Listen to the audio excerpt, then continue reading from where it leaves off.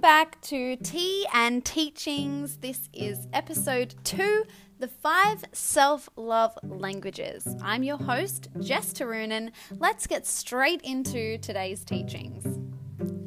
Now, I am a self-love advocate. I talk about self-love all the time, so if you're hanging around on Tea and Teachings, get used to it. This is definitely not the last I'm going to talk about it. Self-love looks different for everybody, and it's definitely not just a face mask and a bath. I'm sure there are a lot of people out there saying, yep, I see you talking about it, or anyone else for that matter, but I don't even know where to start. So I'm hoping that this episode will help you understand a little bit more about self-love and how in-depth it actually is. So here we go. Let's break it down. Now, going back to the topic of today's episode, the 5 self-love languages, most people have heard of the 5 love languages. This is based on the book by Gary Chapman, and the concept is that there are 5 ways that every human gives and receives love. They are physical touch, quality time, words of affirmation, acts of service, and the giving and receiving of gifts. Now, just to break each one down a little, the physical touches in romantic relationships are the hand holders. They love a bit of a public display of affection. They're super cuddly. In platonic relationships, they're the people who will touch your arm in conversation. They'll put their arm around you, and they'll have a little less acknowledgement of personal space. Now, our quality timers are the ones who value people's time and will feel detached and neglected when you don't spend as much time with them. So they're probably the ones that come off as being a little more needy. Our words of affirmation types are the complimenters. They love to encourage you, both verbally and written, and they're probably going to write notes and letters to show their affection. Any way that they can use their words to affirm their love. Acts of service types are the people who will bring you a home-cooked meal when you're sick or will offer to do things for you. So if you're moving, they're the ones that are like, hey, I can help you, like blah, blah, blah. They love to help you out. And our giving and receiving of gifts types are probably the most misunderstood of the love languages.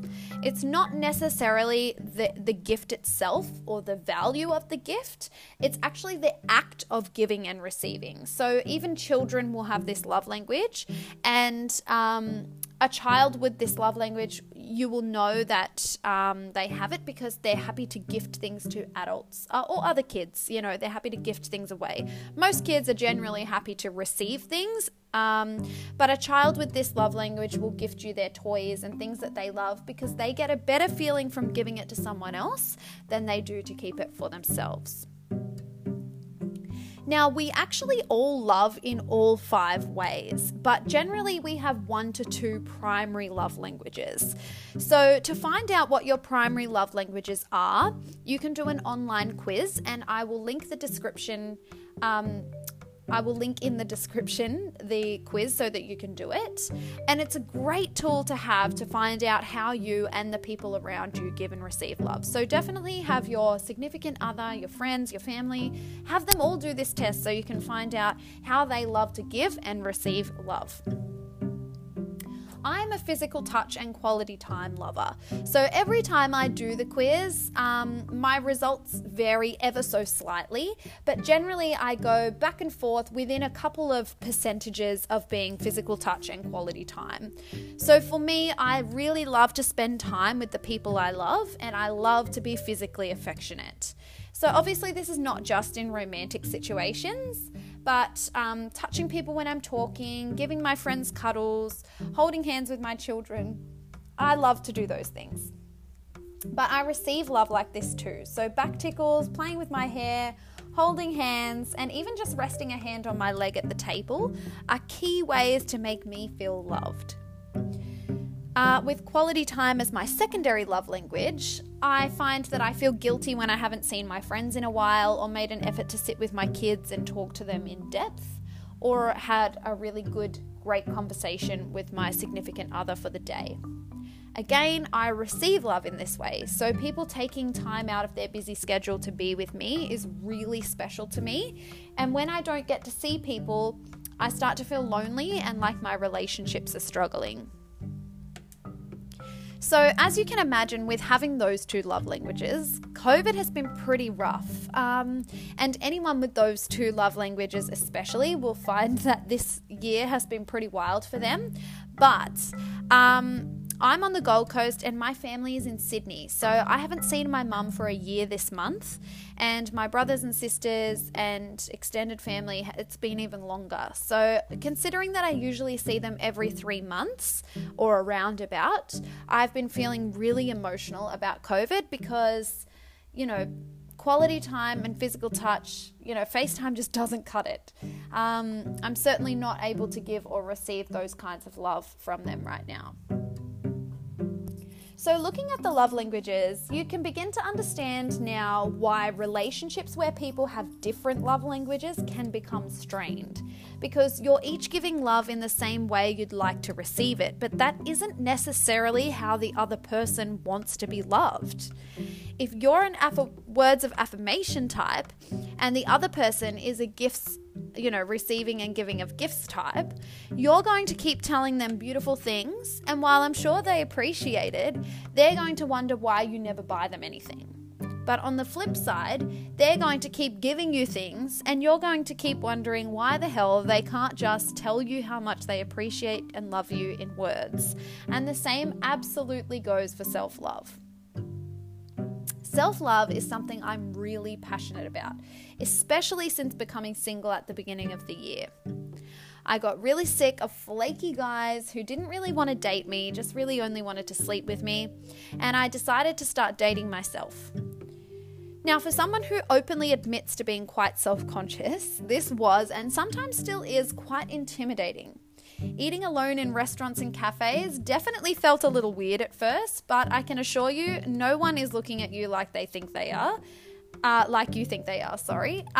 fact, most people are generally more worried about themselves, so you don't really have to worry about that. If you go to the movies alone, it feels a bit weird, but in the dark, there's no one there to judge you, and you can laugh and cry as loud as you like. And going for a walk on the beach is actually really quiet and peaceful. You can walk at whatever pace you like, listen to whatever playlist or podcast you like, hopefully it's Tea and Teachings, and you can stop to feel the water or have a swim whenever you like to. I really wanted to learn to love myself so that it would take the pressure off trying to find someone to love me to fill a loneliness void. And I think that's a very common misconception that people have about finding love. Generally, it's not really about finding love. It's not really about having someone else in your life to enhance the life you have. It's about filling a loneliness void, which is a dangerous place to be. So if we give and receive love from other people in 5 different ways that are unique to each one of us, then wouldn't the way we love ourselves be influenced by those things too? Now, doing a face mask and having a bath are probably the most stereotypical self-love actions, and they are great if physical touch is your love language. I'm sure you'd enjoy it either way, but if you're a words of affirmation type, then you're not really going to feel loved by doing those things. When you're focusing on self-love, you should be focused on doing the things with yourself that you would like someone else to do for you to show you they love you, or that you would do for someone else to show them you love them. For example, if you are a words of affirmation type, you might write yourself a beautiful letter. You could even write affirmations on small pieces of paper and pull them out of a jar each time you need some self-love. If you are a gifts type, you could buy yourself a treat each time you need some self-love. Maybe keep a small amount of money aside each week from your budget to buy yourself something regularly. If you're an acts of service type, you might make yourself a meal and make it romantic. Light some candles, set the table, and enjoy your dinner alone. When I decided to start dating myself, I started to think about what things I'd like to do with a partner that I could do alone. And then I started asking myself, what is it about these things that I enjoy and why? So if I was to be asked out on a date to the cinema, I would panic because the cinema really is not my jam because it doesn't feel like quality time to me.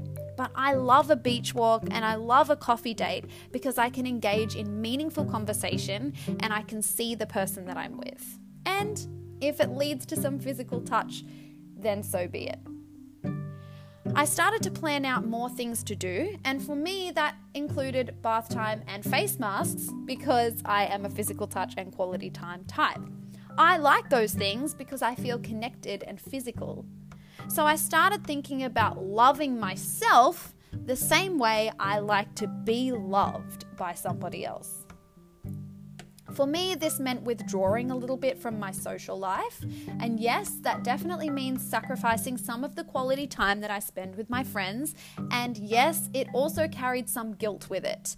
But I understand that loving myself is just as important as spending that quality time with my friends. It meant that I needed to spend time alone, quality time with myself. That meant going to breakfast and dining in alone. Netflix and chill, all by myself with no phone in sight. Spending time in silence, reading or meditating, beach walking, you guessed it, just me, myself and I. It also meant that I needed to focus on physical affection on my own too. Yes, I certainly indulge in masturbation. And you will hear me talk about normalizing self-sex a lot on this podcast. It is most definitely a physical touch self-love act. But what I'm talking about isn't necessarily just about masturbating. It also encounters non-sexual physical encounters with yourself. So self-massage or even going to get a massage and just paying attention to being really present and not letting my mind wander. Face masks or getting a facial, moisturizing my body, paying attention to each and every body part and slowly rubbing the cream in until it's been completely absorbed by my skin. Washing and blow drying my hair, even showering. Now, none of these things necessarily are sexual. The key in any of these self-love acts is being mindful, staying present, being in the moment. The same way you would want to be present and in the moment if you were doing those things with a significant other. Now, as I said, for me, these things are completely non-sexual, but filled with self-love. Sometimes I need to receive love from myself in other ways too. Sometimes I need words of affirmation. As I said, we love in all 5 languages. So on those times, I'll look in the mirror and tell myself how proud I am of the woman I'm becoming. At first, I did not believe a word I said, and I felt like a bit of a dickhead if I'm honest. But after a while, it grows on you. You need to realize that there isn't always going to be someone to love you. I know that sounds harsh, but let's be honest, there isn't always going to be a significant other. People aren't always going to love you the way you want to be loved because they're too busy loving you the way they want to be loved. So you need to be able to love yourself first. It's not about loving yourself so much that you don't need someone else. That's bullshit. I believe we will always crave human connection, affection, and love. It's about learning to fill your own cup first and then filling others from the overflow. When you love yourself first, you don't need validation from others because you can clap for yourself.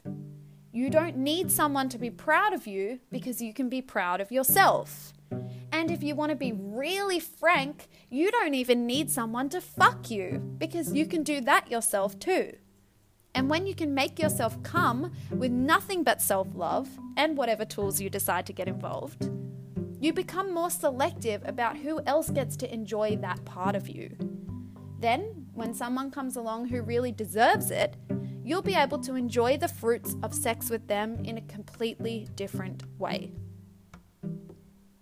And so now you can see how self-love and self-care are so much more than a face mask and a bath. Self-love should be at the root of everything you do. I will most definitely dive further into self-love in future podcasts. But the love languages seemed like the best place to start because it enables you to decide how to self-love.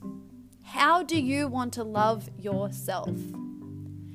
So here are your homework tasks for this week. First, I want you to take the quiz to find out what your top 2 love languages are.